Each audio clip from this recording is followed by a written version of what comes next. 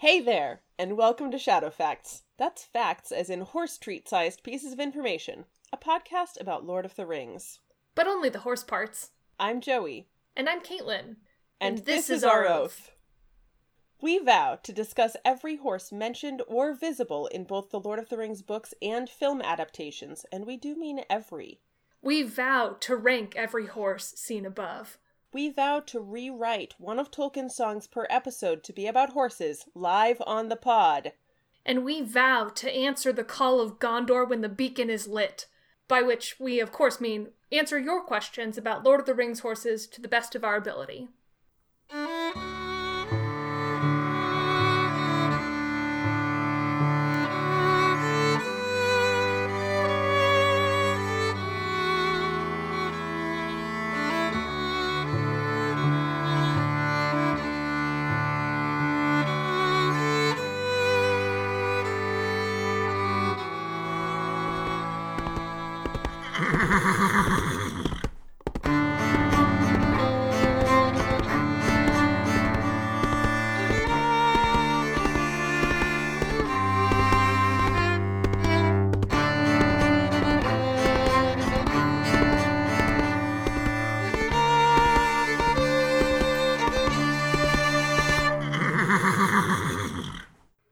Wow, here we are once again, coming to you live from Middle-earth. We're gonna be talking about the last section of Fellowship of the Ring, horse by horse, except... Caitlin, how many horses would you estimate are in this section? Between book and movie. Like, on a scale of 1 to ideal, I'd say it's a 1. Wow. So not a lot of horses, I'm hearing. No, in fact, if I was to, apply a more scientific edge to it, I would say that in the movie there are, in fact, no fucking horses. Not a single fucking horse on the screen in the entire movie. 0 horses. There's luckily, there's some horse-adjacent things, and there's lots of yearning. So, yeah, that will... Yes, what we lack in horses, we make up for in gay moments. And there are... This episode. There are a few horses in the book. I'm sure I'm sure we have 2 hours worth of stuff to talk about, horses or not. So, we're still gonna kind of work our way through this chronologically. At wherever it starts. Yeah, where did we leave off? We left off right at the end of tragedy. Oh god, yeah, like right at the end of Moria. Yeah, Gandalf has just been lost to the abyss in Moria, and they're all mourning and crying, and it's just devastating, and then they start moving again. And head into the forest to Lothlorien. In the book, this takes a little bit longer. There's some dwarf lake that they look into, and it's kind of weird and magical. And I actually already have my first thing I want to. But one thing really fast. Actually, wait. I have something from literally the second paragraph. Oh, please go ahead. Okay, Aragorn is saying some stuff, as he does. And then he turns to the company and says, "We must do without hope." Yeah. And look, I'm not qualified to, speak on this or whatever. I think in the world we exist in and conversations about optimism and positivity culture and things, I found this moment pretty powerful for them to sort of explicitly say we don't have hope but we're continuing anyways, and you can be, I don't know, that there can be other motivators. That's a thread, that a filament that runs throughout the book. I'm reminded of actually from the last segment, or 2 segments ago, because it's still during the Council of Elrond, where there's the conversation about the difference between despair and folly, and despair can only be reserved for when for certain that there are no other options, and how infrequently that is. Yeah. Friendship ended with individual despair and hopelessness.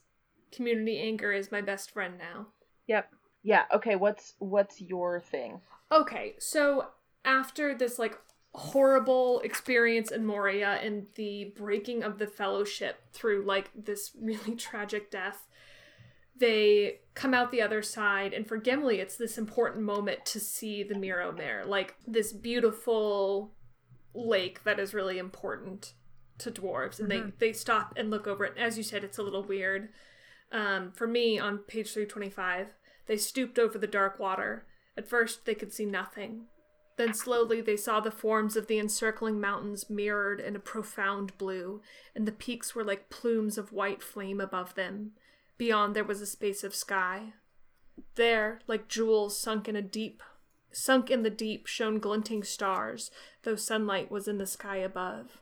Of their own stooping forms, no shadows could be seen. And Gimli says, something about the place, and leaves. And Pippin and Sam, who had accompanied him, Pippin says, "What did you see?" to Sam. But Sam was too deep in thought to answer. Which is just a very small moment. And actually, it is. It's not Pippin who accompanies him. It's Frodo and Sam. Pippin asks Sam, like, when they are returning, what he saw. And this is, to me, our first gay moment in this, which is that Gimli says, "Come with me, Frodo. I would not have you go without seeing Khaled Zaram." Frodo followed slowly, drawn by the still blue water in spite of hurt and weariness. Sam came up behind. And this happens later on in this section, too, where someone beckons Frodo and Sam follows. Yeah. And it's just sweet. I love Book Sam as someone who, like, you can really see, like, all the members of the Fellowship being, like, touched and changed by their experiences, but I feel like you especially see it in Sam. Yeah. What's my next moment is about the tenderness with which Aragorn cares for the hurt hobbits in, like, the next page or two. Oh, yeah, you're next then. Batter up. Take a swing. Yeah, it's just... So, like, Frodo was, like, wounded, right? They don't even, in the book, they don't even know that he was wearing mithril yet. Like, it was revealed in the movie, like, in the moment after he gets, like, hit in Moria. But in the book, they don't know yet. They just know that he was miraculously, like, not killed. But he's all, like, battered and bruised, and... Oh, and Sam is also hurt. Legolas realizes, that they've been, like, falling behind, and Aragorn, like, comes back and is like, "Oh no, like, I'm so sorry that I didn't, wasn't taking care of you." And then they, like, rest by a stream, and he, like, gives Sam, like, heated water and some of the athelas leaves, and, like, strips, like, Frodo's old jacket and tunic off and sees the mithril, and it's just a really lovely, like, I don't know, he's very tender. Yeah. And they just, like, care about each other, and it is good. It's nice. I love soft Aragorn. Yeah, it's good. So much has happened this day, and we have such need of haste that I have forgotten that you were hurt, and Sam too. You should have spoken. We have done nothing to ease you as we ought, though all the orcs of Moria were after us. Yeah. It's good. It's so good. Next, I have the page after this, and this is just a very small little thing that I wanted to point out, which is that it's the first night they're trying to sleep after their flight from Moria, and they know they're being pursued, so everyone's a little jumpy. They think they hear something behind them, and Gimli says he hears only the night speech of plant and stone, which I really like. The night speech of plant and stone. Yeah, that's good. This is also in the film, Frodo, like, realized Gollum was following them in Moria and had a conversation with Gandalf about it. That does not happen in the book. Frodo just starts noticing Gollum, like, at this point. Yeah, the pacing of the realization that Gollum is behind them is so different. Like, in the book, it's spread out very slowly among several encounters, all of which are, like, quite creepy. Yeah. Yeah, and then they reach like not quite like actual Lothlorien, but they're kind of like on the edge of it. The outskirts, and yeah. Nimrodel, the river, is there, and Legolas like sings a song about it. And then this is I love when Haldir and the other elves appear. Legolas is so startled he like falls out of the tree that he had been climbing in. For me, it's on 333. So it's 356 for me. Yeah. Yeah. Darrow, it said in a commanding tone, and Legolas dropped back to the earth in surprise and fear. He shrank against the bole of the tree. The character of like this encounter in Lothlorien is so different between book and film. Also, like it's not like they're immediately, you know, welcomed with open arms in the book, but it's much less sort of sinister and hostile than it is in the film. Like, I love when Legolas falls, he says, "Stand still," he whispered to the others. "Do not move or speak." There was a sound of soft laughter over their heads, and then another clear voice spoke in an elven tongue. "They say that you breathe so loud that they could shoot you in the dark, but they say also that you need have no fear. They have been aware of us for a while. They heard my voice across the Nimrodel and knew that I was one of their northern kindred, and therefore they did not hinder our crossing, and afterwards they heard my song. Now they bid me climb up with Frodo, for they seem to have had some tidings of him and our journey." And Sam, again, follows Frodo up the tree. Yeah. It's a package deal, you know? Yeah. You get one, you get the other. Yeah. Absolutely. I do. That's an element of the books that I enjoy, is kind of like there's the excitement on the elves' part of kind of the reuniting of these two different, not sex isn't the correct word, but like these two different like groups of elvish people who like aren't necessarily in contact. Like the like joy there is very good. So they spend the night sleeping in a flat, which is like a very perilous little treehouse, and this is where we get another Gollum sighting. So they're sleeping up in this platform in the tree, which most of the party finds not very comfortable, and Frodo, who's awake at some point in the night, sees these like lamp-like eyes moving at the bottom of the tree and hears something trying to climb it, and then Haldir approaches and kind of scares him away. Yeah. Also, Sam makes some good like tree puns about falling. Oh yeah, he says, "Once I do get to sleep," said Sam, "I shall go on sleeping whether I roll off or no. And the less said, the sooner I'll drop off, if you take my meaning," because he's trying to get them to shut up so he can sleep. Great, Sam. I care him. Let Sam sleep. He deserves it. Let Sam sleep. Everyone has had a hard fucking couple of days. They all deserve like a good nap. Yeah. They have lots of just the descriptions of like the forest as they move through it and like their responses to it are beautiful. Yeah, like Tolkien, I definitely think that like one of his writing strengths is like describing the natural world in a really evocative and effective way. Absolutely. On 361 and 362 in my edition, where they say like, "Okay, this is where I have to blindfold Gimli." Yeah, the party's like negotiation about that and like the response to it is really good. Right. Haldir and his brothers, who I don't think really are in the... I mean, I guess there's two other... Anyways, Haldir and the other elves are like, "We will take you to the Lord and Lady of the Forest, but like, it goes against tradition that the dwarf is here. We'll have to blindfold him. He can't look upon the route and see the forest." And the company's immediate reaction is, no, that's not gonna fly. First Gimli is like absolutely stubborn not about it. Like he says, "I will go forward free, or I will go back and seek my own land," which I think is a pretty honestly is a fair reaction to this. Yeah. And then when it's gonna like come to blows, then Aragorn is like, "We'll all be blindfolded, even Legolas." And then Gimli says, "I will be content if only Legolas here shares my blindness." Well, and also, hold on, before Aragorn steps in, Legolas is getting salty with Gimli and says, "A plague on dwarves and their stiff necks." And then Legolas gets mad about the prospect of himself being blindfolded. He says, "I am an elf and kinsman here," said Legolas, becoming angry in his turn.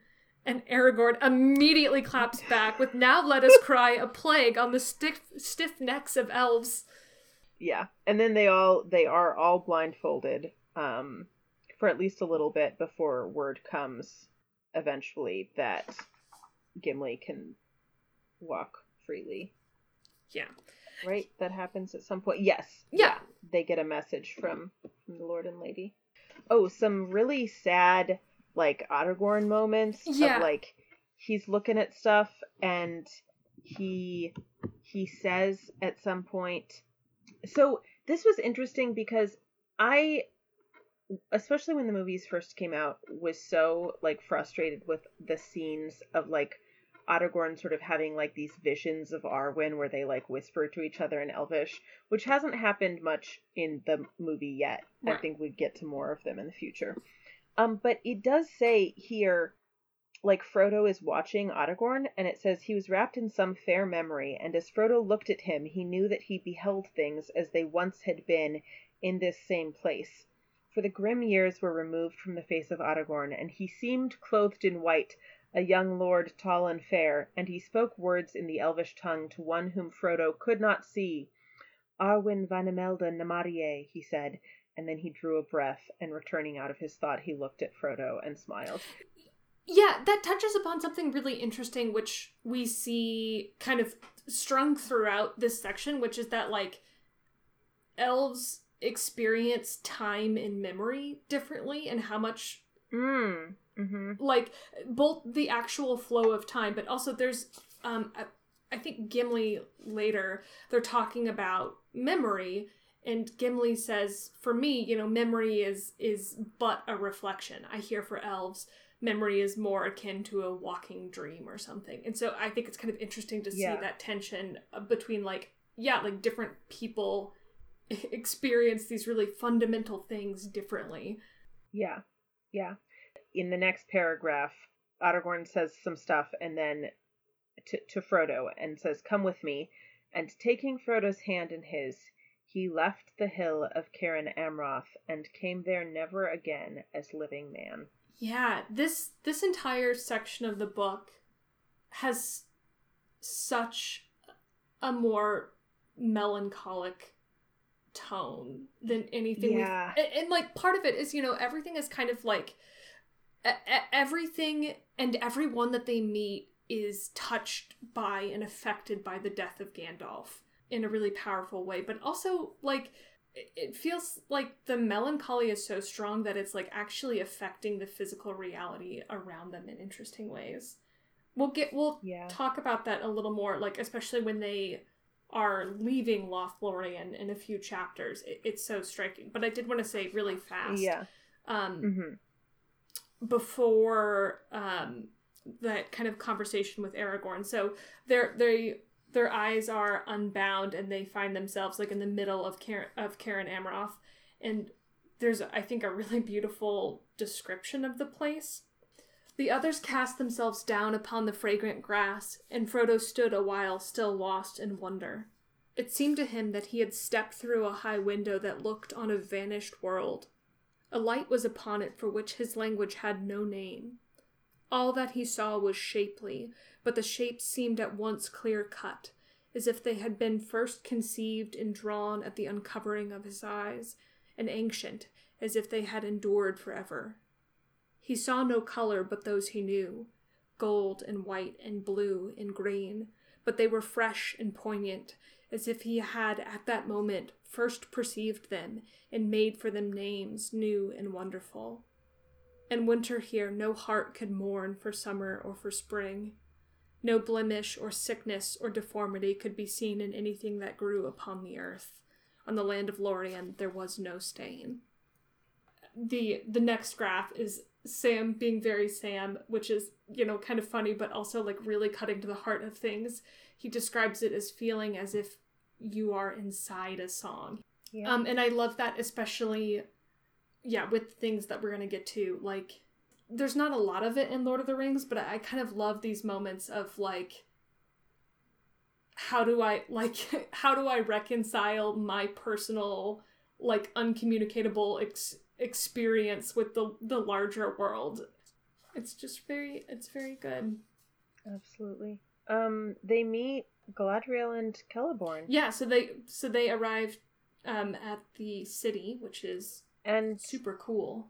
Yeah, and this isn't even a gay moment, so, like, I know we should move on, but Galadriel says, "Welcome, Aragorn, son of Arathorn." No, Celeborn says that, but it is 38 years of the world outside since you came to this land, and those years lie heavy on you. So Arwen used to be in Lothlorien. Mm-hmm. Galadriel is her grandmother. Yes. Presumably, like, Aragorn used to come here, right, and hang out with Arwen here. 38 years ago. 8, yeah. Aragorn's... 8 and 30, 38. Yeah, he old. There was a moment in the Rivendell chapter when Aragorn helps Bilbo write that song, and Bilbo's like, he didn't even, like, put anything in except he made me, like, include a green stone. And then before they leave Lothlorien, Galadriel gives Aragorn a green stone from Arwen that she had, like, left for him. Yeah, which is, like, so, like, in the movie, that is kind of transformed into the Evenstar. Yeah, I mean, it is the Evenstar, but yes, in the movie it's depicted very differently. Aragorn receiving his gift, too, is interesting because this part of the book is very concerned with the transformation of, like, Strider, the ranger, the man who, like, for whatever reason has, like, cast aside the burden of his fate or what have you. The transformation of that man into, like, Aragorn, the king, the returned king. Yeah, because in the book they give him a sheath for his sword. Yeah, which has like runes in jewels on it, which sounds like the gaudiest thing, but yeah. I do have a few things I want to get to before that. Yeah. So when they are, like, greeting everyone and the company is, like, relaying the news of Gandalf's death, like, Celeborn and Galadriel welcome them, and Galadriel's like, Celeborn is like, where is Gandalf? And Galadriel's like, yeah, I can't see him with my elf sight anymore. And they relay the bad news, and Celeborn is, like, lamenting that they went through Moria, which is understandable, but also, like, the party is so ravaged right now. And there's this great moment where Galadriel kind of rebuffs him. The last thing that said is, if it were possible, one would say that at the last, Gandalf fell from wisdom into folly, going needlessly into the net of Moria. And Galadriel says, he would be rash indeed that said that thing, said Galadriel gravely. Needless were none of the deeds of Gandalf in life. Those that followed him knew not his mind, and cannot report his full purpose. But however it may be with the guide, the followers are blameless. Do not repent of your welcome to the dwarf. If our folk had been exiled long and far from Lothlorien, who of the Galadrim, even Celeborn the Wise, would pass nigh and would not wish to look upon their ancient home, though it had become the abode of dragons? And then she kind of lists some of the beautiful places of Moria, like, in the Dwarvish tongue, which is a really important moment for Gimli. And I think it's just this really beautiful moment of, like, of grace and, like, the kind of interesting intersection of cultures in this world. Yeah, and we have this line, it seemed to him that he looked suddenly into the heart of an enemy and saw there love and understanding. Fuck! Wonder came into his face, and then he smiled in answer. And that's when he says, yet more fair is the living land of Lorien, and the Lady Galadriel is above all the jewels that lie beneath the earth. And the movie does many things well, but we see there's not a lot of explanation in the film for Gimli's love of Galadriel and, like, his time in Lothlorien. Well, you know? Yeah, and I mean, even the whole, like, elf-dwarf thing gets really flattened to, like, a punchline about, like, unlikely drinking buddies. Yeah, but they form, like, a very, like, real friendship across like very real, cultural divides, and I don't know. Yeah. Yeah. Celeborn and Galadriel like welcome them and essentially say that they can't stay here forever. Like even Lothlorien cannot like shield them fully from the things that hound them, but they can like rest here until they decide what to do. And so they end up staying in Lothlorien for some chunk of time. And the thing I wanted to point out, like while we're talking about like the kind of forging of Legolas and Gimli's bond is, so, while they're kind of whiling the days away in Lothlorien, it said that Legolas was much away among the Galadrim, and after the first night he did not sleep with the other companions, though he returned to eat and talk with them. Often he took Gimli with him when he went abroad in the land, and the others wondered at this change. Yeah, Legolas is just like, Gimli, like, I know a spot. Ew! I mean, listen, we've all had that experience of, like, showing your new crush around your town and like, it's fine. Absolutely. And then things get sad again. Yes, prior to that. Oh, yeah. But first. Galadriel says to them, but this I will say to you, your quest stands upon the edge of a knife, stray but a little, and it will fail, to the ruin of all. Yet hope remains while all the company is true. And then she sort of makes eye contact with each of them, and, like, kind of searches their hearts, right? Only Legolas and Aragorn could long endure her glance. Sam quickly blushed and hung his head. And my headcanon here is that, I mean, I know it says in a minute, we'll get to this too, but I very much feel like Sam, like, she sees Sam's, like, romantic love. Yeah, that is absolutely how I saw that moment. And then as well, and that maybe even for Sam, that is, like, the first moment of kind of, like, reconciliation and, like, acknowledging those feelings. Yeah, and I think, like, the guilt there is that he thinks of, like, accompanying Frodo then as, like, there's a selfishness to it because it's because he loves Frodo and not because of, like, the greater good or whatever. Right, and that's at odds with, like, the promise that he made, which is, I feel like, part of why he brings it up so much is, like, it's not just about, like, explaining his own motivations to the company, it's about explaining them to himself. Right. He does say about, like, what happened when she looked at him a little later. If you want to know, I felt as if I hadn't got nothing on, and I didn't like it. She seems to be looking inside me and asking me what I would do if she gave me the chance of flying back home to the Shire to a nice little hole with a bit of garden of my own. Yeah, there's an ellipsis there. There's an ellipsis there. He was absolutely thinking with Frodo. Yeah, and then absolutely. Said a garden instead. With a garden of their own. Wow. Yeah, and there's also, I mean, Mary, the party is saying that they all had this similar experience, and Mary says it as well, and I like that. I'm a sucker for any of those moments where, like,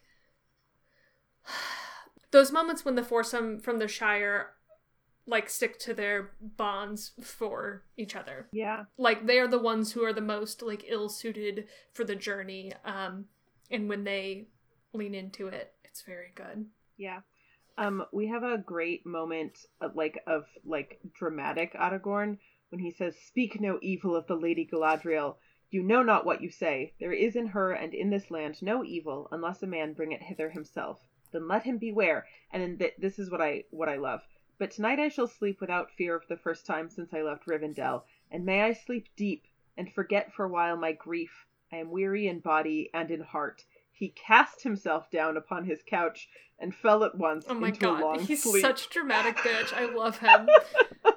Yeah, well, so he says that in response to Boromir. Like, Boromir, who is really beginning to show the beginnings of his heel turn here. So then next we get the scene, which is also in the movie, which I love, which is, so the party is in Lothlorien, and they hear the elves singing a song, a lament for Gandalf, which Legolas won't translate for them because he says the grief was still too near. And so in the books, Frodo writes his own kind of memorial verse for Gandalf, which is very sweet. And then Sam chimes in with his own verse about Gandalf's fireworks, which we see in the movie and is a great scene. But there's this in the books, there's this moment immediately after that. It was the first time I like cried in this section. Sam is kind of, like reminiscing about Gandalf's magic and his fireworks and speculating that he wants to see elf magic. He says, "I'd dearly love to see some elf magic, Mr. Frodo." "I wouldn't," said Frodo. "I am content, and I don't miss Gandalf's fireworks, but his bushy eyebrows and his quick temper and his voice." That felt like such a real moment of grief. Like, when I think about the people I love who have died, those are, the little things that you miss. It was a great little moment. You're gonna make me cry now. Listen, that was I have a cry counter for this section of the book, and that was the first one. Yeah, I mean, I cried a lot when we were watching this section of the movie. I know, too. I could hear you. Yeah, I feel like, interestingly, that section, like, obviously I usually cry during Gandalf's death. I think actually we talked about it last time, but specifically when they like get, they actually get out of Moria and there's the scene of everyone on the thing, and like Merry is holding Pippin while Pippin sobs, and that's usually what gets that moment that gets me. Yeah. So like, you have watched these movies much more than I have. So much. Like, I've honestly only seen them each a few times. So the like Boromir death scene that we'll get to, really hit me because I hadn't watched it in years. Yeah. So I still really love that scene, but I think I've seen it enough that I'm honestly like a little desensitized to it. Yeah, exactly. And it's like great. All fresh for me again. Everyone be strong. I know it's been a minute, but I promise we are coming up on our very first horse reference of the book. It's not meaty, but it is coming up, okay? No, there is, right after that Frodo's song, this is a gay moment for me. One evening, Frodo and Sam were walking together in the cool twilight. Both of them felt restless again. And I just, fellas, is it gay to walk in the cool twilight with your bud? Yeah. Yes, it is. Yeah. So they're walking, and they are kind of interrupted by Galadriel, who invites the two of them to go look into the mirror. And this is another fucking sad moment. Like, in terms of like Galadriel and Frodo's interactions, because in the movie it's just Frodo and Galadriel, it cleaves to the text pretty cleanly. Yeah. But like, for the most part, the like choice that Sam is faced with here is very like, it got me. Yeah. Yeah, because Sam looks in first and sees the Shire being destroyed. Yeah, and specifically sees like his dad being like turned out of his house and like trying to like put his things in a wheelbarrow and like wheel them away. Yeah. He says, "I can't stay here," he said wildly. "I must go home." And Galadriel, like, responds that he can't go alone. He didn't wish to go home without Frodo before he looked in the mirror, and yet you knew that evil things might well be happening in the Shire. Kind of reminds him that, like, they might not come to be. It's not, like, the present. Sam sat on the ground and put his head in his hands.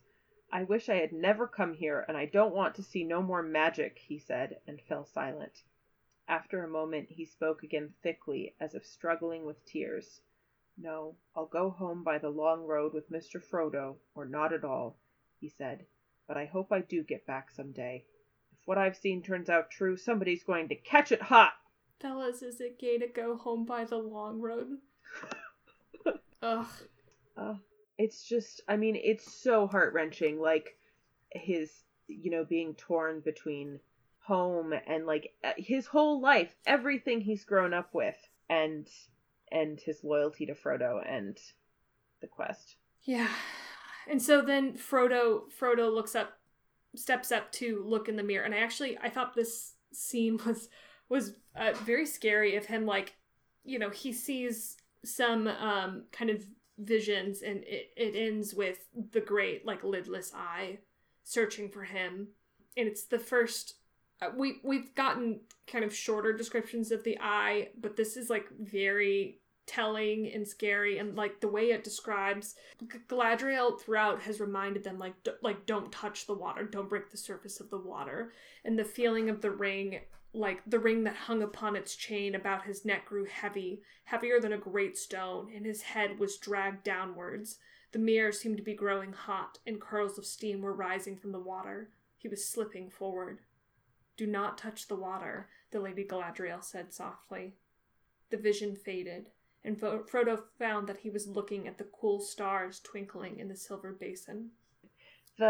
We talked about this a tiny bit while we were watching. We don't love the way, like, Galadriel's, you know, power temptation moment. Yeah, which is a shame, because I think it's a cool moment.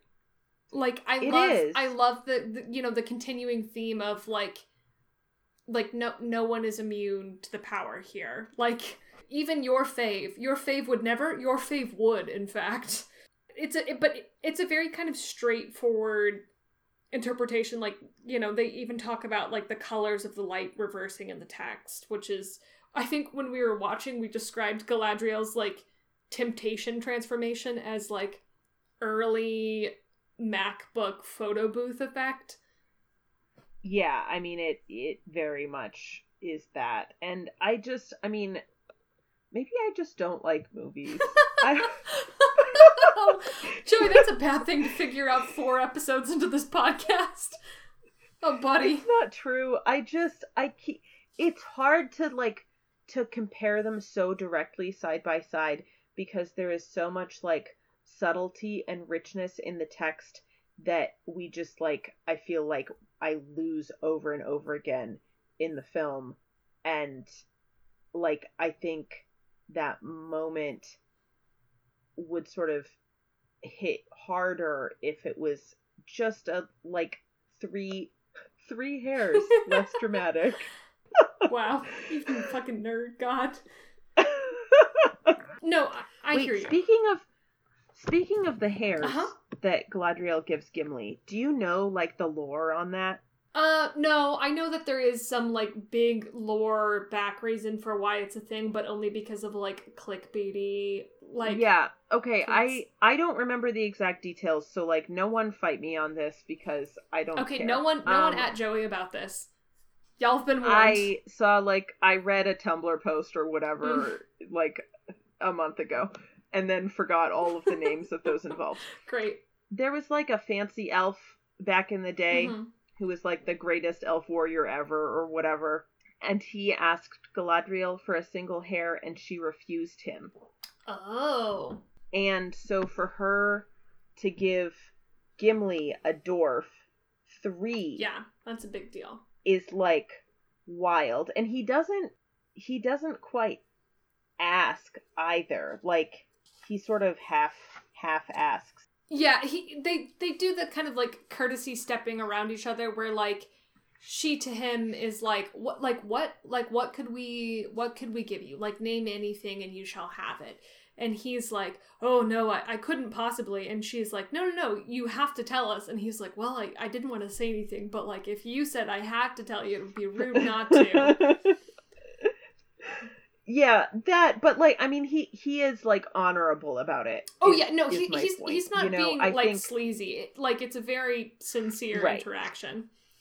Like, I think the point of that, like, lore for me is that as great as that elf warrior was, he was, like, he felt entitled to it in a way that Gimli does not, and, like, demonstrates that he does not. Yeah. And that, like, humility is what she... Well, and also sort of... the, like... you know, the greater significance of the gift, that it is this very intentional offering across, like, a relationship that has previously been damaged. Yeah. But before we get too far into the gift scene, because there's such good shit to talk about there. We have our first Yeah, horse so reference. much. Oh my god. Yeah, so in my book, it's page 358. It's in the first couple of paragraphs of the chapter 8, Farewell to Lorien, which is where Celeborn and Galadriel announce that they're giving the company boats to take on the Great River. Celeborn says essentially that we're giving you boats because, like, I know there's at least a few people in your party who can handle boats. Legolas, whose folk know the swift forest river, and Boromir of Gondor, and Aragorn the Traveler. And one hobbit. And one hobbit! cried Merry.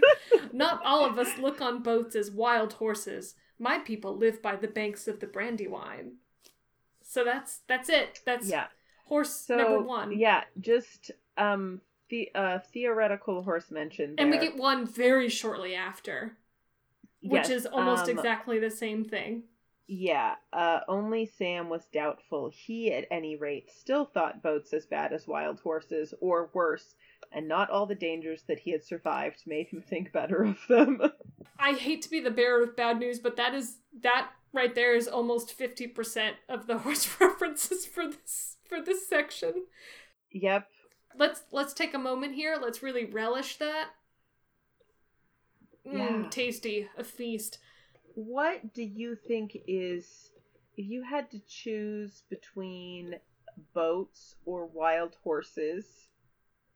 I think I'd take wild horses. I mean, I like boats too. Here's the thing. I would have a much easier time handling a boat than I would a wild horse. I think that really depends on the boat. Like, if you put me in a canoe versus a horse that hasn't been broken, like, I can figure out the canoe. But, like, if it's like a sailed ship where I have to figure out, like, sails and wind and knots, I'm fucked. Give me the wild horse. Okay. I'll figure it out. That's fair. That's fair. Let's go back to gifts. So they give them the boats, and then they have kind of like a farewell picnic. So they're like loading the boats, and they see a giant bird, what looks like a giant swan, kind of swimming up the river towards them, and they realize it's a boat. It's an elf boat. And Celeborn and Galadriel are there and are like, we haven't feasted with you. Like, we should say our proper goodbyes. We have gifts for you, and we'll do a parting feast. This is also where they give them the lembas bread and the cloaks. Yeah. Which Galadriel and her, like, retinue wove the fabric for themselves. Yes. Speaking of those cloaks in the film were made from a blend of, I think, primarily Gotland wool, although it was like a Joey, particular what is Gotland wool? Flock of. It's from a Gotland sheep. But it was like hey Joey, what's a Gotland sheep in New Zealand? You can Google a picture. I don't actually remember what they look like, although I've Googled before. I have not spun wool from that, like those specific New Zealand sheep, but I have spun other Gotland wool, and it does have a really cool kind of like shimmery, varying gray to it. It's cool. You can actually, the like company that made the fabric out of that wool for the movie, you can buy like that exact weave of fabric from them. Well, now I need some. Wow. Yeah. I'll send you a link later. Great. We have that, and then we have Sam's rope nerd moment. Yeah, the gifts are great. I want to read the description of the cloaks really fast, just because it's cool. It's hard to say of what color they were. Gray, with the hue of twilight under the trees they seemed to be. And yet, if they were moved, or set in another light, they were green as shadowed leaves, or brown as fallow fields by night, dusk silver as water under stars. Mm-hmm. Oh, and Pippin asks if the cloaks are magic, and there's this ongoing thing of like elves don't know what magic is. Like, a lot of their existence is like quote unquote magic. So Pippin is like, are these magic cloaks? And the elves are like, I do not know what you mean by that. They're nice garments, though. Yeah. It's a great moment. It's good. Okay, so by their boats, they added also coils of rope, 3 to each boat. Slender they looked, but strong, silken to the touch, gray of hue like the elven cloaks. What are these? Asked Sam, handling one that lay upon the greensward. Ropes indeed, answered an elf from the boats. Never travel far without a rope, and one that is long and strong and light. Such are these. They may be a help in many needs. You don't need to tell me that, said Sam. I came without any, and I've been worried ever since. But I was wondering what these were made of, knowing a bit about rope making. It's in the family, as you might say. Sam! And, yeah, they are made of hithlane. I don't remember. They pronounced this weirdly in the movie, and I don't remember what it was. Hithlane, maybe? Hithlane? I don't know. But there is no time now to instruct you in the art of their making. Had we known that this craft delighted you, we could have taught you much. But now, alas, unless you should at some time return hither, you must be content with our gift. Oh, buddy. Sam could have learned elf rope making. God, I love him. I also, I can't remember if we've mentioned this, but like, at least, I think it's at least twice, maybe 3 times, explicitly in the text, Sam, at various points in their journey has been like, God, I wish we had some fucking rope. So I just really love how much like foreshadowing there is and like set up for this moment of payoff of like Sam loves some rope. Yeah, it's great. Then they see the swan boat. See, that's why I was confused. But first, so they see the swan boat. Galadriel sings a beautiful, very sad song. And they kind of do a little like ceremony of parting, like Galadriel has them all drink from the same vessel. I mean, the whole thing is just like suffused with that same like melancholy. Yeah. I mean, the elves say pretty explicitly at some point in these chapters, like, whether or not the ring is destroyed, we are diminished. Things, are changing irreversibly, and we can't, like, continue. And what's more, we have waited too long to now, like, leave to the western shores as, like, as other elves have. Like, we are trapped. Yeah. It's sad. Yeah. What I was going to say is there's a note about who's sitting in what boat. Mm-hmm. It says, the company was arranged in this way. Aragorn, Frodo, and Sam were in one boat. Boromir, Merry, and Pippin in another. And in the third were Legolas and Gimli, who had now become fast friends. Hell yeah. God, where if by fast you mean boy, who had now become boyfriends. Where is the DLC about their like little adventures in Lothlorien? Like, please give me that interstitial. Oh yeah. Okay, so then it's gift giving time. The gifts are nice. Aragorn gets the fancy sheath for his sword, which sounds gaudy as fuck, but whatever. And he gets the Even Star from his GF's grandma. Like you do. Yep. Merry and Pippin get nice belts. Boromir also gets a belt. Legolas gets a nice bow. And then Sam gets a very special gift. For you, little gardener and lover of trees, she said to Sam, I have only a small gift. She put into his hands a little box of plain gray wood, unadorned, save for a single silver rune upon the lid. Here is set G for Galadriel, she said, but also it may stand for garden in your tongue. In this box there is earth from my orchard, and such a blessing as Galadriel has still to bestow is upon it. It will not keep you on your road, nor defend you against any peril, but if you keep it and see your home again at last, then perhaps it may reward you. Though you should find all barren and laid waste, there will be few gardens in Middle-earth that will bloom like your garden if you sprinkle this earth there. Then you may remember Galadriel, and catch a glimpse of far-off Lorien that you have seen only in our winter. For our spring and summer are gone by, and they will never be seen on earth again, save in memory. Sam went red to the ears and muttered something inaudible as he clutched the box and bowed as well he could. I'm not okay. Like, it's both very sweet because it is a very thoughtful gift catered to Sam and his interests, but like it's such a hopeful gift. It is. Like, you know, based on the hope that like you will survive this and you will go home and you will grow things again. And that's so it's such a touching gesture, and it also, I think it's so meaningful because, like, this is really someone who has, like, looked at Sam and, like, understood his fundamental character. Yeah. Yeah, absolutely. I'm not okay. No, not at all. We gotta pick up the pace a little because we're already at 55 minutes of recording, and we have a bit to get through, especially in the film. Yes, okay. But I've loved this. I'm not complaining. I'm just like, oh shit. I pretty much only have like 3 more like textual notes for the rest of the section. Yeah, I have a couple. Luckily, we're very efficient this episode because we have no horses to tally. So then we can really talk about everything else. Wow. Oh, there's a moment, so when they're in the boats... I think this is the same moment. Is this about Gimli? Oh, no, it isn't. Interesting. What's the Gimli moment?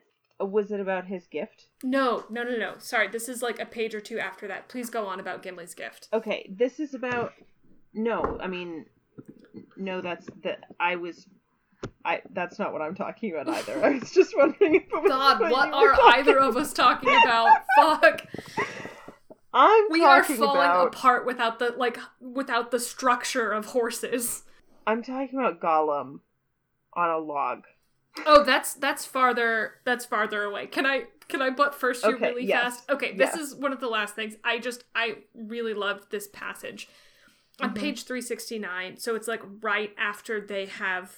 Okay, actually, I'm sorry, but first, one genuinely fast thing. So they immediately turn a bend in the river and can no longer see Lorien. For so it seemed to them, Lorien was slipping backward like a bright ship masted with enchanted trees, sailing on to forgotten shores, while they sat helpless upon the margin of a grey and leafless world. Which... So, and then the whole party is kind of like in their feelings about having left what to them feels like the last safe harbor that they will have before more peril. And Gimli has a moment. He says, I have looked the last upon which was fairest about the gift. But he also says, tell me, Legolas, why did I come on this quest? Little did I know where the chief peril lay. Truly, Elrond spoke, saying that we could not foresee what we might meet upon our road. Torment in the dark was the danger that I feared, and it did not hold me back. But I would not have come, had I known the danger of light and joy. Now I have taken my worst wound in this parting. Even if I were to go this night straight to the Dark Lord, alas for Gimli, son of Gloin. And Legolas, this is like such a... I love this moment between them, but Legolas says, nay, alas for us all, and for all that walk the world in these after days. For such is the way of it, to find and lose, as it seems to those whose boat is on the running stream. But I count you blessed, Gimli, son of Gloin. For your loss you suffer of your own free will, and you might have chosen otherwise. But you have not forsaken your companions, and the least reward that you shall have is the memory of Lothlorien, shall remain ever clear and unstained in your heart, and shall neither fade nor grow stale. That's like a beautiful sentiment that if we apply our Legolas and Gimli, our boyfriend's lens, which we always do, it feels kind of like this conversation about, like, is it worth it to, like, be vulnerable and intimate and, like, make connections when you might lose them? And the answer is yes. It's the classic, is it better to have loved and lost than never to have loved at all? Yeah. So the closest thing we get to a horse... Oh my god, yeah. In the movie, we've decided to name this an honorary horse, so we have literally anything. Currently, my spreadsheet just says, The log that Gollum is hanging onto to float down the river and follow the boats it's kind of horse-like. I mean, it is both a mount and also it is kind of long and straight and then has a bit sticking up on one end, and really that's all a horse is. Yeah. Just a brown log with a bit sticking up on one end. It can be different colors, it's fine. It's true. What color would you, what is this I log? just mean Well, I should have paid more attention when we were watching the movie. I'm guessing it's like a dark chestnut. Yeah. But it's, I don't know. Could be It's more brown. like grayish. It was dark. I don't know. I have to say, like, Gollum's like riding posture is not. He's very hunched, which is not ideal. And not just hunched. Sometimes he's actually under the horse. Yeah, you let me tell you, you lose points for that in competition. Yeah, if you flip over and are hanging from under a horse, it's a bad time. Unless it's like a trick riding, people do that. Listen. Right. Yeah. Maybe Gollum is just a really skilled rider, and we're underestimating him. Aragorn does say that he's too clever a waterman. Yeah, so they're on the river for a long while, and this is where, like, tempers kind of start to fray, and the part you really see the, like, weave of the party falling apart, and the whole time they are being trailed by both orcs, which they know are around, and by Gollum, who various party members see under various circumstances and kind of doubt what they've seen. Right, and actually it's Sam, and then, like, Sam consults with Frodo about it, and they sort of, like, take turns keeping special watch. Which is and very good. It's really very sweet that they're like trying to figure this thing out on their own. Yeah, and then Frodo says something to Aragorn about Gollum. And Aragorn is like, oh yeah, I've been trying to catch him for the last couple of nights. Yep. Like, Aragorn, please talk to people. Right, like, you don't have to hold this on your own, you know?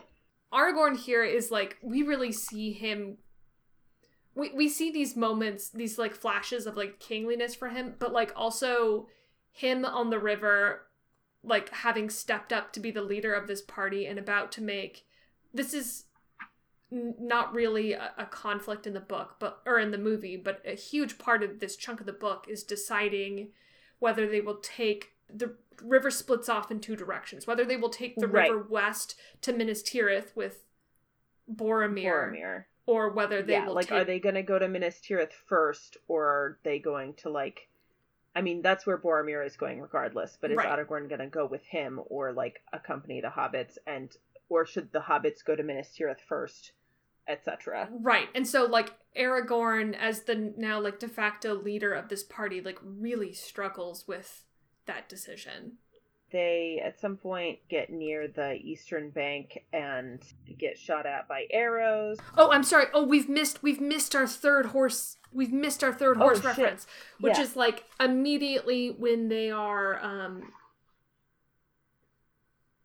when they're on the river, the hobbits are saying, so they're talking about how much time has passed because time was weird when they were in Lothlorien, because time works a little differently for elves. We're not going to get into that too much, but essentially it's no longer winter. It's becoming spring in the world, and the hobbits are saying that they thought it would be warmer the farther south that they got, and Aragorn's like, yeah, the world is big. We've pretty much just been, like, heading east. We're really not actually that much farther south. As he's describing the terrain they have yet to go, Aragorn mentions the Horse Lords of Edoras. So that's horse number 3 for us. Does yours say Horse Lords of Edoras? Because mine says, you are looking now southwest across the North Plains of the Rittermark, Rohan, the land of the Horse Lords. Yes, that's what it says. And that's it. Yeah, that's not even an actual horse. It's just... Which is a good aside, because they've already had this, like, long, harrowing journey, and they have not even come... like, the realization that they really haven't even gone that far south is, like, it's a good moment of scale. I was looking at... This book has a nice, like, fold-out map in the back of it. Oh, yours has a fold-out? Sick. Yeah. Check this out. Oh my god, look at that centerfold map.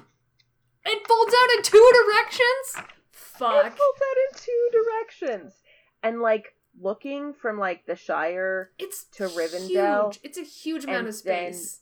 And then, like, Rivendell to Lorien is, like, yeah, it's a chunk. They are, like, halfway. But it's also, like, so much more to get to. Yeah.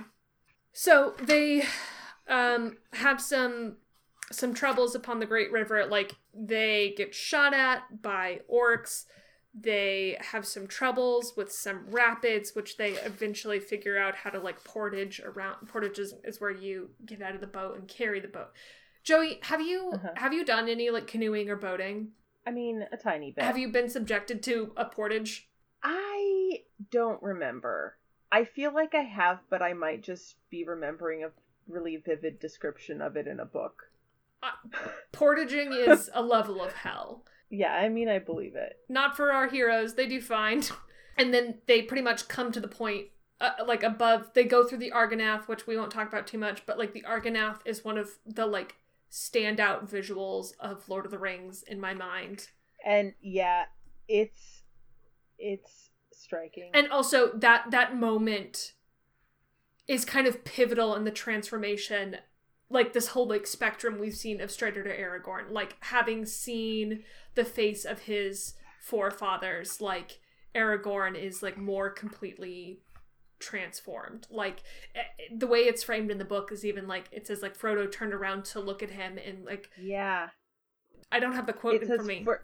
Frodo turned and saw Strider, and yet not Strider, for the weather-worn ranger was no longer there. In the stern sat Aragorn, son of Arathorn, proud and erect, guiding the boat with skillful strokes. His hood was cast back, and his dark hair was blowing in the wind. A light was in his eyes, a king returning from exile to his own land. Fellas, is it gay to steer the boat with, what is it, with skillful strokes? And like, look, I'm like anti-royalty generally, so don't get me wrong, but also, damn, you know, it's that, oh my god, it's that tweet about like talking to your therapist and like, you know, like I'm against the monarchy, but like I love to see it when like the ancestral sword is drawn and the king returns. Yeah, exactly. Before that happens, a few pages before. But before that. So remember the Black Riders? Oh shit, yes. Yes, and our like primary antagonist so far. All their horses, even though they were maybe evil, tragically died in a river. Mm-hmm. And there was that line when Gandalf, I think it was Gandalf, they will like, find stronger and swifter steeds. Well, I think they've done that. Aw, beans! Because Legolas looks up at the stars to sigh about Elbereth Gilthoniel, that, you know, star that we wrote a song about, Shadowfax being. Even as he did so, a dark shape, like a cloud and yet not a cloud, for it moved far more swiftly, came out of the blackness in the south and sped towards the company, blotting out all light as it approached. Soon it appeared as a great winged creature, blacker than the pits in the night. Fierce voices rose up to greet it from across the water. Frodo felt a sudden chill running through him, and clutching at his heart, there was a deadly cold, like the memory of an old wound, in his shoulder. He crouched down as if to hide. And Legolas shoots an arrow into it, and it swerves, and there's a harsh croaking scream as it fell out of the air, vanishing down into the gloom of the eastern shore. Which is like, damn, Legolas, you just like fucking shut down a Nazgul. Yeah, yeah. Probably not for long. But yes, this is the new steed of the Ringwraiths. An honorary horse. An honorary horse. Scarier than most horses. Yeah. I know there are people who are scared of horses, but like, be more scared of Nazgul. I always think of like Gollum's line the first time that they see them in the movies, where like Andy Serkis in his very screechy voice goes, "Race! Race on wings!" Okay, so honorary horse. So then, yeah, I mean, they reach a crossroads. Yeah, what we're coming to is they have to make this decision, and Frodo decides to... Well, Aragorn puts the decision to Frodo, and Frodo says, like, I know that haste is needed, yet I cannot choose. The burden is heavy. Give me an hour longer and I will speak. Let me be alone. And he walks away. And then Boromir comes and talks to him. And in the film, that goes a little bit differently because, like, they haven't put the decision to Frodo. He just, like, disappears. A majority of the argument itself, though, the dialogue is pretty loyal to the text, but it's so effective. Yeah. Like, Boromir is doing the wrong thing pretty clearly, but also is sympathetic throughout, like, because he comes from this place of, like, we're doomed and fucked, and my people specifically who have already we already carry the heaviest burden in terms of like shielding the lands of men, including the Shire, like from Mordor, which like you don't even know about. Like you don't know what we face. Yeah, and he's like, and now like we have basically like a chance to actually like fight back in a meaningful way, and you're gonna just like take that chance and destroy it. Yeah. And I mean the ring is working on him. I mean, like he has this confrontation with Frodo, right? And then like immediately afterward, he breaks down and like realizes. Yeah, and tries to apologize, but the damage has already been done.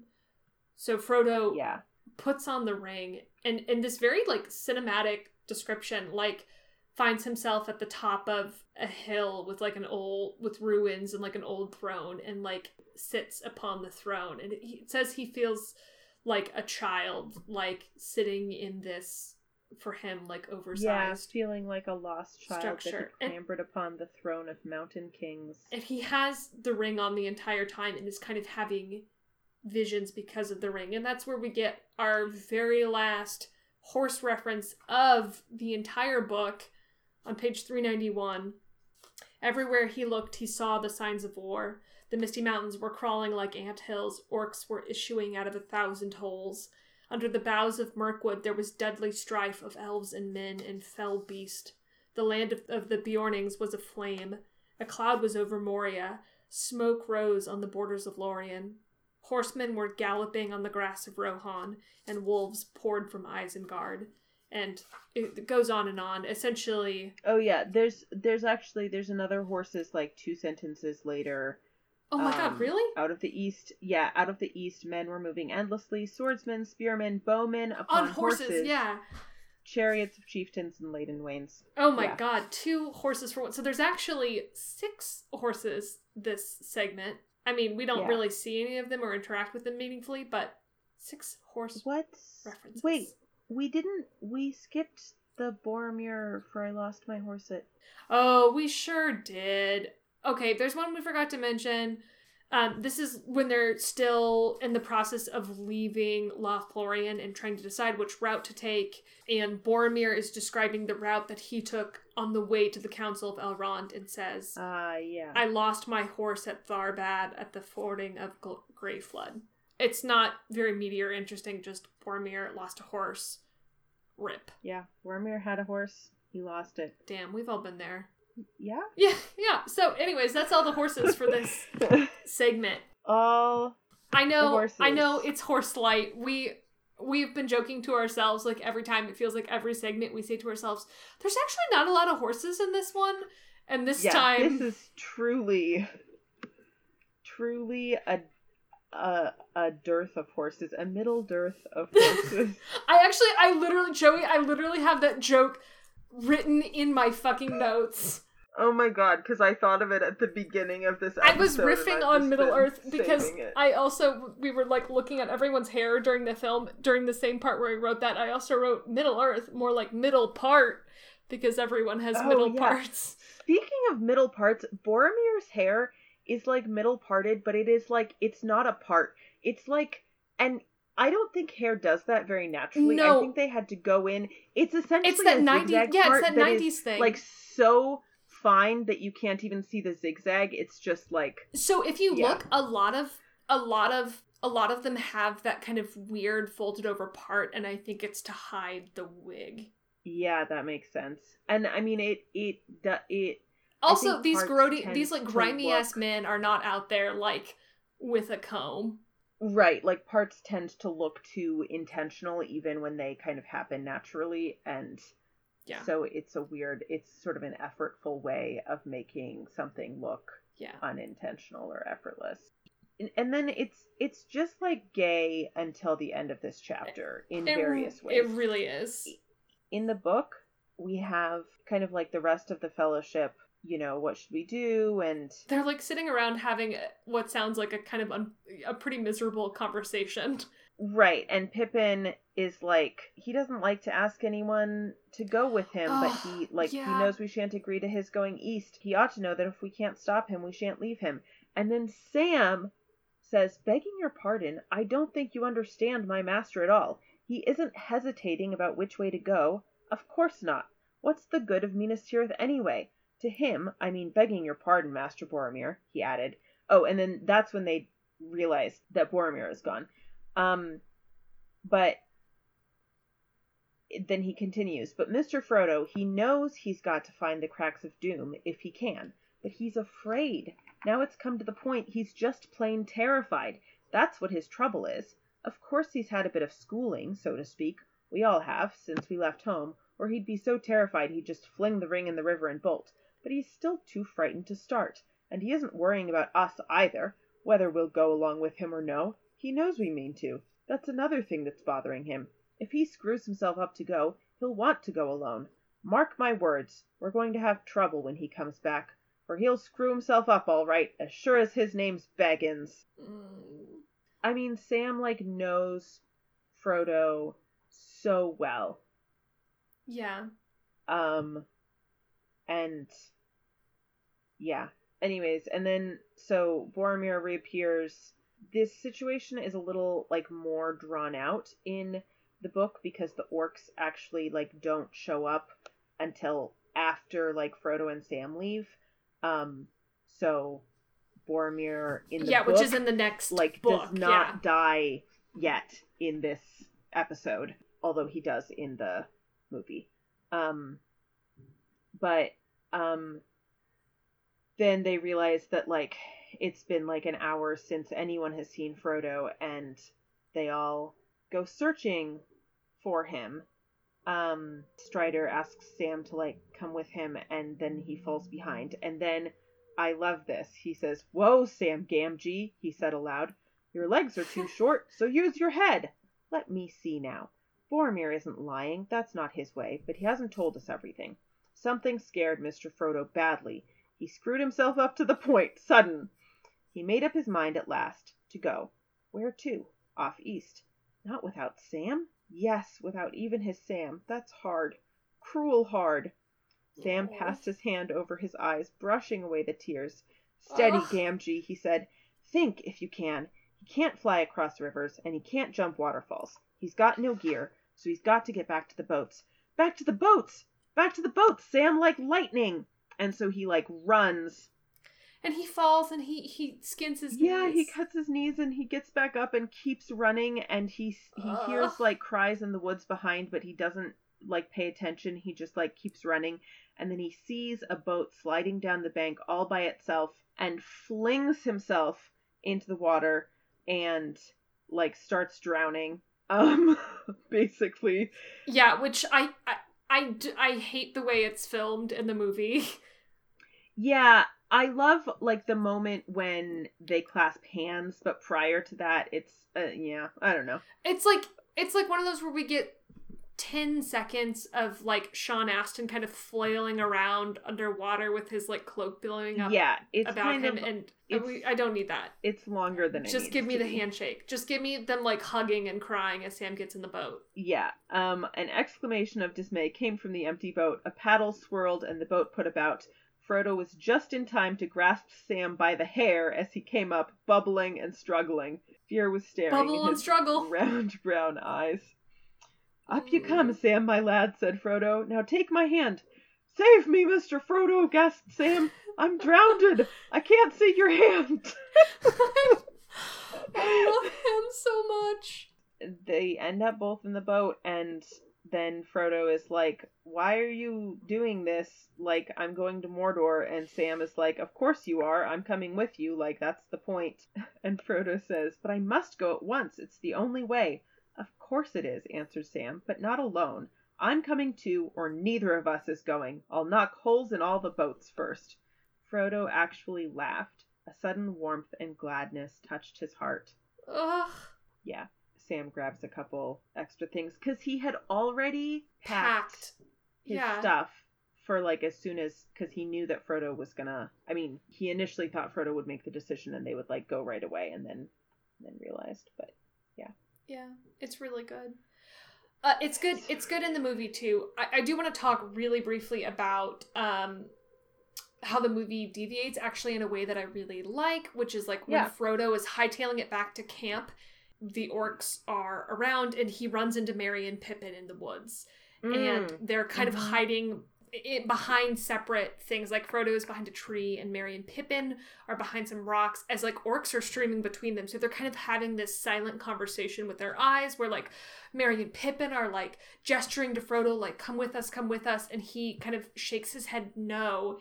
And Merry is the one who realizes like he's leaving. And then Merry and Pippin like fling themselves out in view of the... Oh no, don't cry, it's okay, Joey. I know, it's so good. They like fling themselves out in view of the orcs. To distract them so that Frodo can escape. Oh no, yeah, I know. It's a great moment. Like, I love the like reinforcement of that relationship, and I also thought it was really nice because it mirrored like when they're first on the road together, the first time that they really encountered danger together as a group, when they see the wraith on the road and are hiding under the little like hollowed out tree roots, and Merry and Pippin like fling their bag of mushrooms to the side to like distract the wraith so they can escape. It feels like this really nice moment to bring them back together, which you pointed out before we streamed.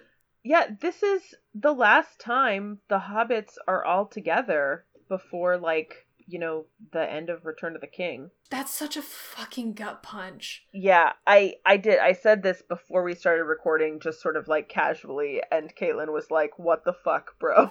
Yeah, you know, it's like you said last time, you know I am experiencing emotions when I start saying bro. Yeah. Ugh. God. Yeah, that's the last time. In honor of that, before we get to some more sad stuff, I do want to talk about a picture. A treasure. A treasure. A delight. Yes. A little treat for you and for me. An incredible photograph of the 4 actors playing the hobbits. That was, I think, a promotional shot. A lot of the press shot. stuff from the time is so interesting because it's such a different time and everyone was so baby. Like, they just read so weirdly now. Yeah, it's so funny. I mean, I originally saw this photo when it was like going around as like a Tumblr post of like them comparing them to a boy band because they absolutely look like it. We'll be tweeting this picture when this episode drops. They do look like a boy band. They also look to me like it's their like Buffy / Angel cosplay group photo. Oh yeah, I mean definitely that. It's a certainly not a boy band of now, you know, more like NSYNC, Backstreet Boys era, right? But yeah, the like Elijah Wood is in like a black leather jacket, and they're all very like intense looking and very glowy. Yeah, very glowy. It's very funny. It's photo. Great. And then I mean, there's another one of them like goofing off where like Sean Astin like has his foot up to the camera as if to like communicate that he's a hobbit, and they're just like being goofballs. Please and then note also Dominic Monaghan's huge like wallet chain in that photo. Yeah, it's giant. Oh no, that's not a wallet chain. Those are suspenders. They're patterned. Oh, is it really? Yes, it's like a diagonal plaid, almost like suspenders. Oh my god, that he's wearing down. Yes. Fuck. It absolutely is. Ugh. It's very funny. And then there's also this picture of Elijah Wood and I'm so Billy bad. Boyd. Yes, Billy Boyd and the guy whose name I definitely know. And Orlando Bloom. Yep. What a fake fan, God. I've known Orlando Bloom for a long time, and it's been missing from my head for like 2 weeks now. Like, to be fair, it's a fucking ludicrous name. It is. But there's a funny, like, candid shot of them together, and he looks ludicrous. He looks like such a fucking, like, soccer hooligan in this picture. He has, like, a bleached blonde, like, baby mohawk, and just looks very... Yeah, it's something. It's something. Thank you for that moment of levity after the many painful things that just happened. So let's do our updated horse count. Yeah, are we not going to talk about Boromir dying? Oh, man. We don't. I mean, look, it's. Do you want to talk about it? Here's what I want to say is that when I had not really found Boromir particularly compelling in the past. It's been a long time since I've seen the movie, and I don't care about men a lot. And the Kingdom of Men, Joey. There were just like I was much more like, okay, like when are we gonna see Eowyn than like, oh yeah, I'm gonna pay attention to fucking Boromir. Fair. As our good friend Tim said recently, more like Boromir. Fuck. But his like, I mean, this whole scene with him is really compelling, and his death is incredibly tragic, and he dies like protecting the hobbits from just like so many orcs. Redemption arc. And then redemption orc. And then Aragorn sort of saves him right before he's about to like be sort of shot point blank by the Uruk-hai, and they have a moment that is extremely gay. Like there's a forehead kiss, right? Is there a forehead kiss? Yeah, there is. Yeah. Like at well, the end. And there's also the iconic line, "I would have followed you, my brother, my captain, my king." Yeah, extremely gay. But I also, so one of my ongoing complaints about the film is the way it paints like Aragorn's reluctance to embrace his, I don't know, heritage or whatever, his destiny. But I still feel conflicted about that. The monarchy, yes, that is my heritage.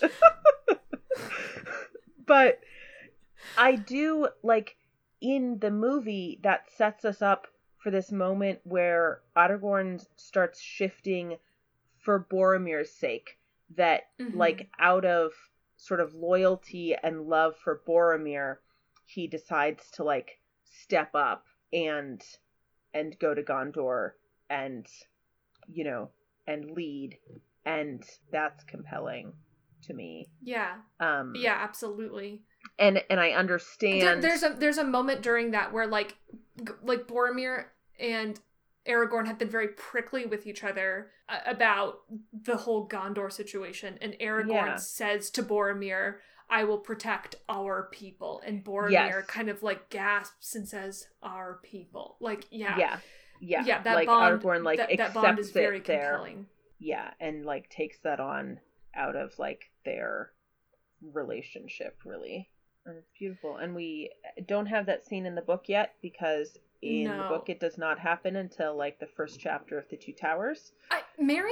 What's interesting about, so like that scene is really emotional in and of its own, but like I guess Merry and Pippin do so much of the like emotional lifting for me. Like that scene always gets me, but like what I was really struck by around this time is like the first time Boromir gets shot, there's a cut to Merry and Pippin who are like throwing stones at these like big armored Uruk-hai.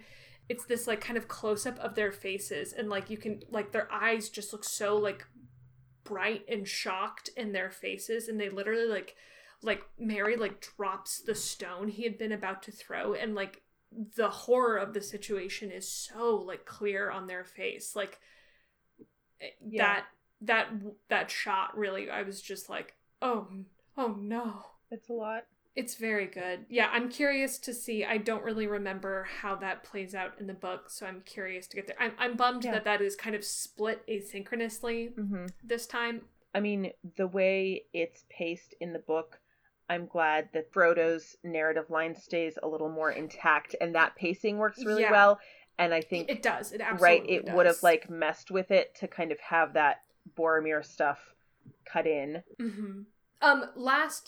Not necessarily last, I guess kind of my parting movie thought. I'm like such a sucker for like behind the scenes stuff. Like I'm so interested in kind of like the nitty gritty of like how the movies get made, and like the weird like meta stories that arise from like making and acting out these stories. And two like really significant behind the scenes moments happen kind of in this last little chunk, which is that Sean Astin has like one of the worst onset injuries. Like in this scene where he's like running out to the boat after Frodo, he I'm not going to speak very graphically about his injury, but he gets a big shard of glass through his foot.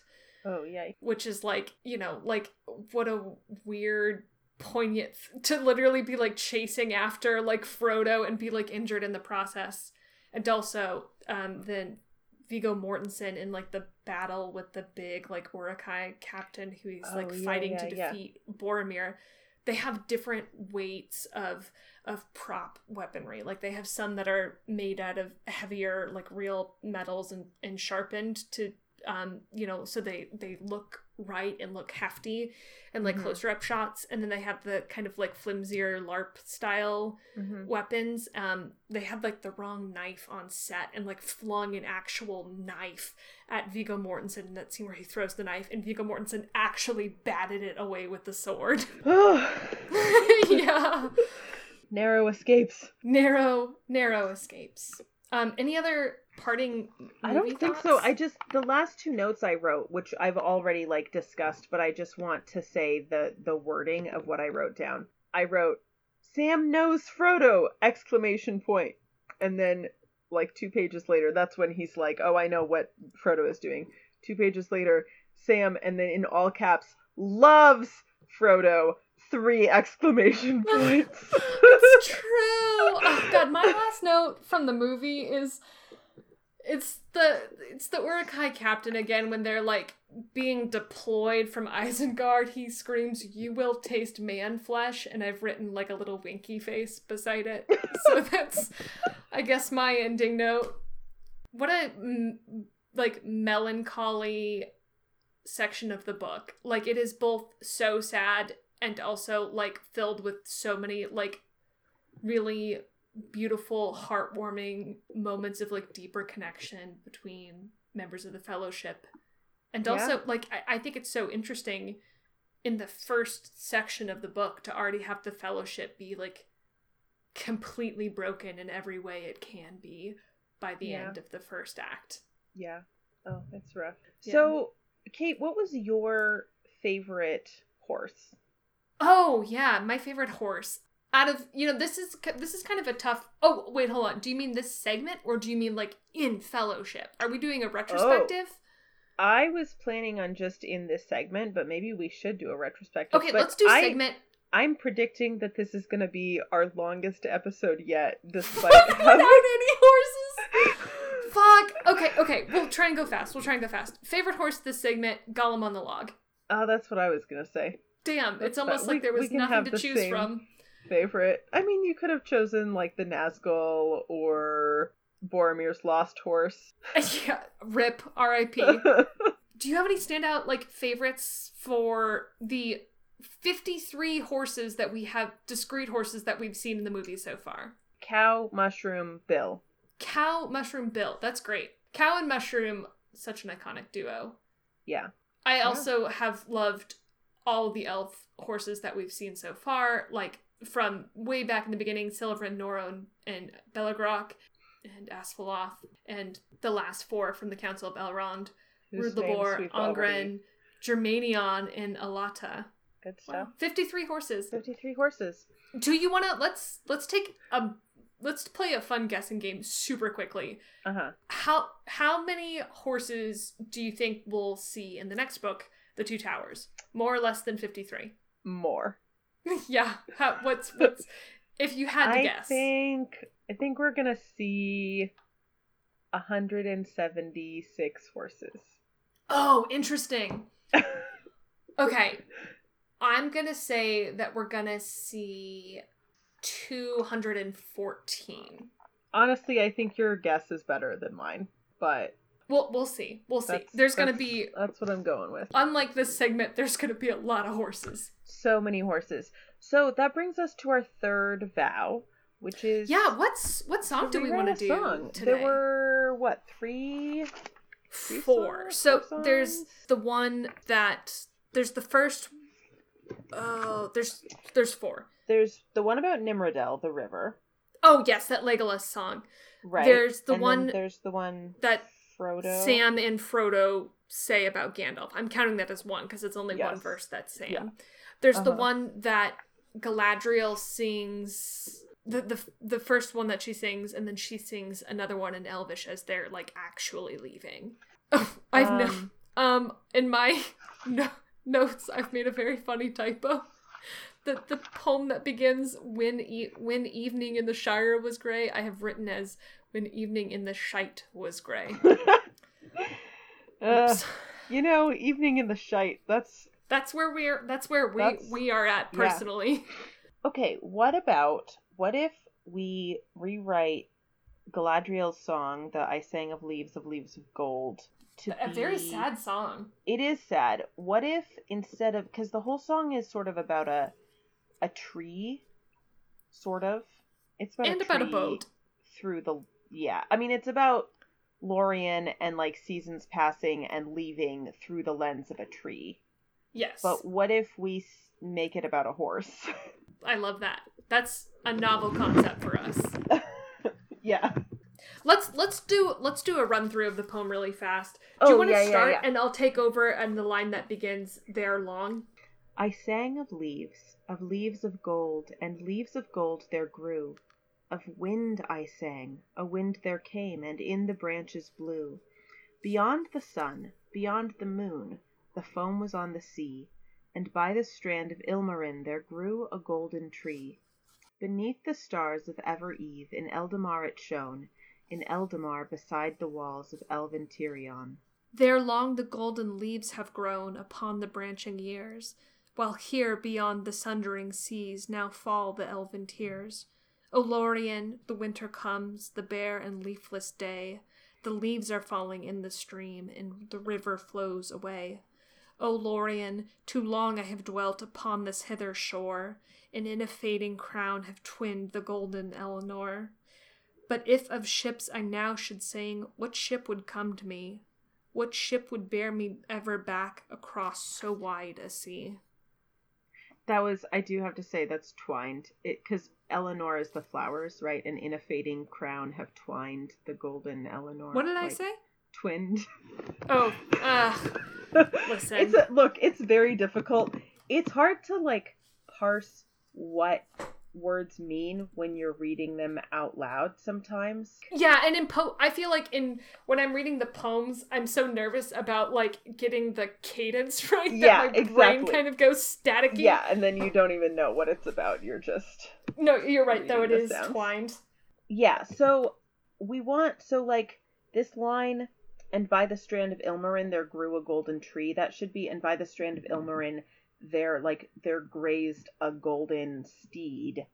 Okay, steed is not bad.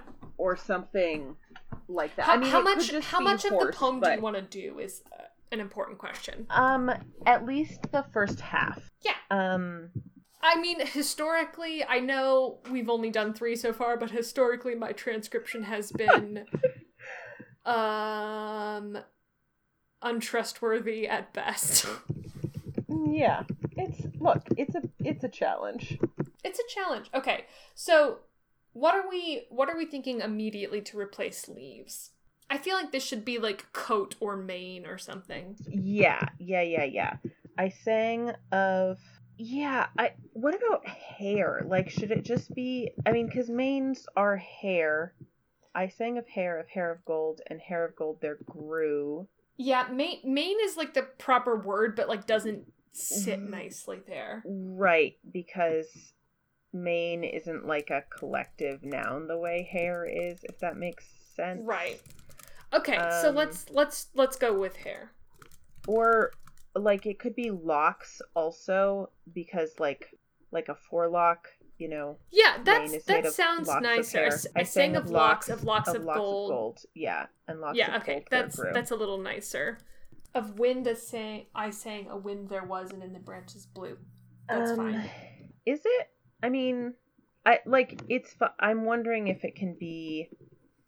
Well, because the imagery, it's not really about the wind itself. It's I'm picturing it as very much as the interplay between in the poem.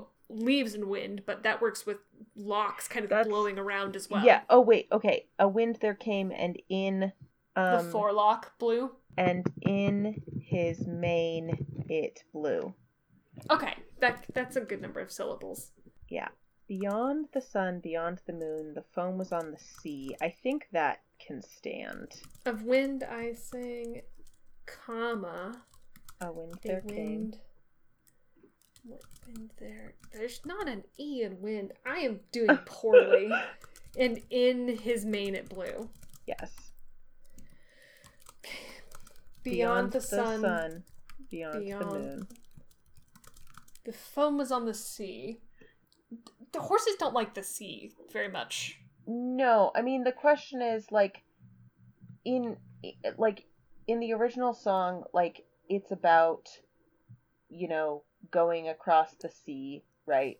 And, like, the tree and, like, the seasons changing in the tree are, like, the sort of other image. And we've replaced the tree with a horse, but does the sea need to be something different? What about, hear me out, what about, it's not, we could kind of go with a weird slanty half rhyme to tree, but we could do, like, the wheat was on the sheaf or something.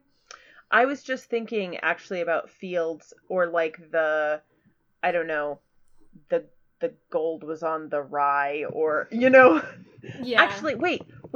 Let's do wheat as the final word there, and like the wheat steed. Yeah. Yeah, that kind of works. The beyond the sun, beyond the moon, the light was on the wheat. Yeah. And by the we could say the light shone on the wheat, and by the strand of Ilmarinen there grazed a golden steed. Steed. Yeah. There grew a golden yeet. Oh god, I've actually written yeet. Fuck. Steed. Fuck. Oh my god. Beneath the stars of Ever-Eve and Eldamar shone, and Eldamar beside the walls of Elven Tirion. So it there is the golden tree shining. Yeah. So maybe that's roamed. Beneath the stars of Ever-Eve and Eldamar it roamed. I love to roam beneath the stars. Oh yeah. It roamed. Should we change that to he so that the pronouns are consistent? Oh yeah. He roamed and Eldamar beside the walls of what is Tirion here? Do we know what that refers to? No, I'm guessing it's just a place. Here, let me double check real quick because I have the dictionary pulled up, I think. Oh, it's a city. Oh yeah, so we can't. It's Tirion upon Tuna. Tirion known fully as Tirion upon Tuna. Wow.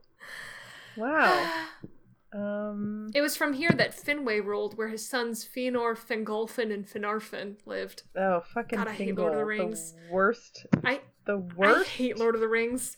God. Okay. I feel like Tyrion could change, but also I don't really want to spend a lot of time trying to find and it's close enough rhyme-wise that we're fine. That's half the poem. I think we're good. That's half the poem. Do you want to give us a recitation? Yeah. Listen, I would love to, but I lost my opportunity when I said twinned. That's okay. I sang of locks of gold, and locks of gold there grew. Of wind I sang, a wind there came, and in his mane it blew. Beyond the sun, beyond the moon, the light shone on the wheat, and by the strand of Ilmarinen there grazed a golden steed. Yeet! Beneath the stars of Ever-Eve in Eldamar he roamed, in Eldamar beside the walls of Elven Tirion. Wow, we should publish a poetry chapbook when we're done of all of our beautiful horse fucking poetry. Wow. Okay, and that brings us to our final vow. Would you remind us what that vow is? We vow to answer the call of Gondor when the beacon is lit, and let me tell you, the beacon has been lit. The beacon is lit! The beacon is lit. We have our very first question. I have it here if you want me to read it. Yeah, I also have it, but go ahead and read it, please, and then I'll provide This some is context. from big fan Emma Dumpling Squid. When is the horse birthday for horses in Middle-earth? Is Middle-earth in the northern or southern hemisphere, or a third hemisphere in between the two, which according to the Googling I just did would actually be called a Trentsphere, giving the horses a unique... A what sphere? Triantsphere? I'm guessing it's Triantsphere, but I don't know. Triantsphere? Trent. Our friend Trent. Trentsphere. Giving the horses a unique Middle-earth horse birthday. So this is inspired by a tweet that was going around about how professional horse competitive circles, there's kind of a universal birthday. All horses have the same birthday, although it's split between northern and southern hemispheres. In the northern hemisphere, that's January 1st, and in the southern hemisphere, that is August 1st. And yeah, like you were saying, it comes from like horse racing. Basically, races are divided by like age brackets. Most competitions, like any sort of horse competition past a certain for the younger horses, they're divided into age groups, and it's a way to make that the distinction of age a little more clear. Right, because like if you have like a competition season, and I don't know when these seasons usually run, but if you had like a race season or a competition season running from like March to August, and you had horses born in like March, April, and May, then if you just count them as like January of that year, then it makes it a lot easier to determine which horses are eligible to compete. I have an argument here. Yeah. I think I can speak with authority on this topic. Oh, wow. Okay. Which is that all horses in Middle-earth are born on National Middle-earth Horse Girl Day. I like which that. Is also when we launched our podcast. Happy birthday to all 53 horses we've seen so far. So whatever June 9 is in Middle-earth calendar. I have to be totally honest. I don't even want to touch the Middle-earth calendar with like a 10-foot stick. I'm not expecting us to figure it out. I'm just saying it's Middle-earth June 9th. I will say on the kind of like hemisphere front, Tolkien, has various references to like hobbits, like are rarely seen in this day and age and are now shorter, and like so he wrote about Middle-earth as if it is, a prehistory. Right, which means that the Shire is probably in England, which means that it's in the northern hemisphere. I have an alternate theory for you. Yeah. So this is a fantasy book. Right. So humans live in the northern hemisphere and the southern hemisphere equally. All horses live in the horseosphere. And in the horseosphere, every day is every fucking horse's birthday. That's why horses are the way that they are, because all of them are privately celebrating their birthdays every day. Bill had to work on his birthday so much. Oh my god, so much! Oh no! Bill got abandoned on his birthday. Always working on his birthday and being abandoned on his birthday and everything on his birthday. He got ate by the Watcher in the Water on his birthday. He did not get ate. He did not. I mean, in the animated version he did, but it's not canon. On his birthday! Yeah, okay, definitely scratch all that other shit we said before. It's the horseosphere. Yeah, every Middle-earth horse has a birthday every day. Wow, what a treat. Constantly. Well, I think we answered the call. We've done Gondor and our fathers fathers proud. Absolutely. Thank you for writing in. You can send your own questions in. Please do. Yeah. We will give them as much careful thought and academic weight as we did to this question. If you are just like, man, what is this part of a horse called? Like, how do I go see a horse? What do I don't know. I mean, just like any question about horses and or Lord of the Rings, we welcome. Feel free to send us pictures of horses and we'll tell you if that horse is a friend or not. yeah, well, like, we welcome it all. We welcome it all. Yeah. And so we're now officially 1/3 of the way through our journey. Yeah, done horse with by Fellowship horse, there of and the back, Ring. there and back again. Man, I want to ride a horse now. Yeah, same. Did you happen to write down what of Two Towers we were going to be reading? We're reading the first, I think, 5 or 6 chapters of Two Towers. It's up until the Battle of Helm's Deep. So whatever the chapter, flip through the pages. I went too far. Oh God. Is there not a chapter index in the front? A table of contents is what that is called, and not a chapter index. I don't think so. I don't know. Okay, that's 1, that's 2, that's 3, that's... Are you just counting 4? chapters? What are you doing? I'll do a Google. I don't know. I can't see any... I don't know when Helm's Deep happens, okay? It's in the chapter called Helm's Deep. Oh, there we go. It was hiding. That's chapter 7. So we're reading the first 6 chapters of the Two Towers. The 6th chapter is called The King of the Golden Hall. So Yes. read through that. And we will put the accompanying timestamp in the episode description. Yes. But I'll give you a hint for where it starts.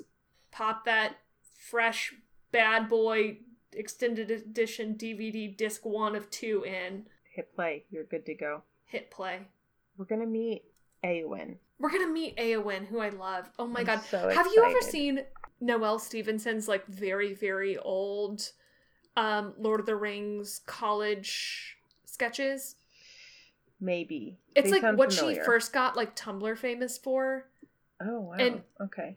Eowyn from those sketches was like an early... Yeah. Let's just say she had an effect on me. Yeah. You know? Uh-huh. I mean, yeah. Eowyn Wow. in the movie was like, wow. Miranda Otto, damn. Anyways, join us. I apologize for the dearth of horses. I am so glad that we were able to talk about Lord of the Rings nonstop for 2 hours anyways. But next time, I promise to you, I swear, upon the Beacon of Gondor, there will be more horses. You will be overrun by horses. Prepare to be stampeded with horse trivia. Oh, yeah.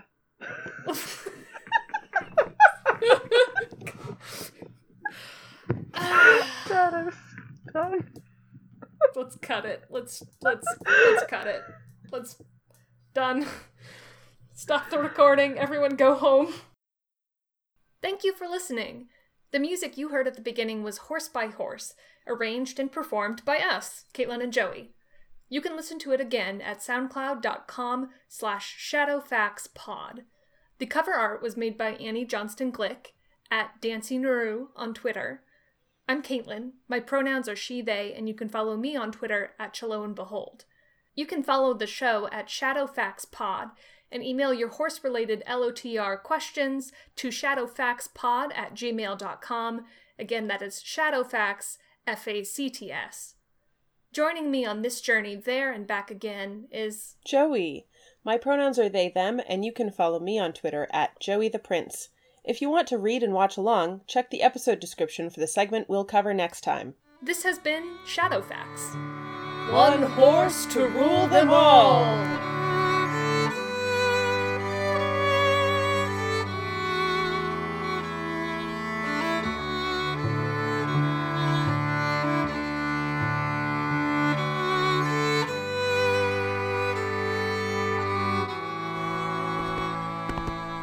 Ha ha ha ha!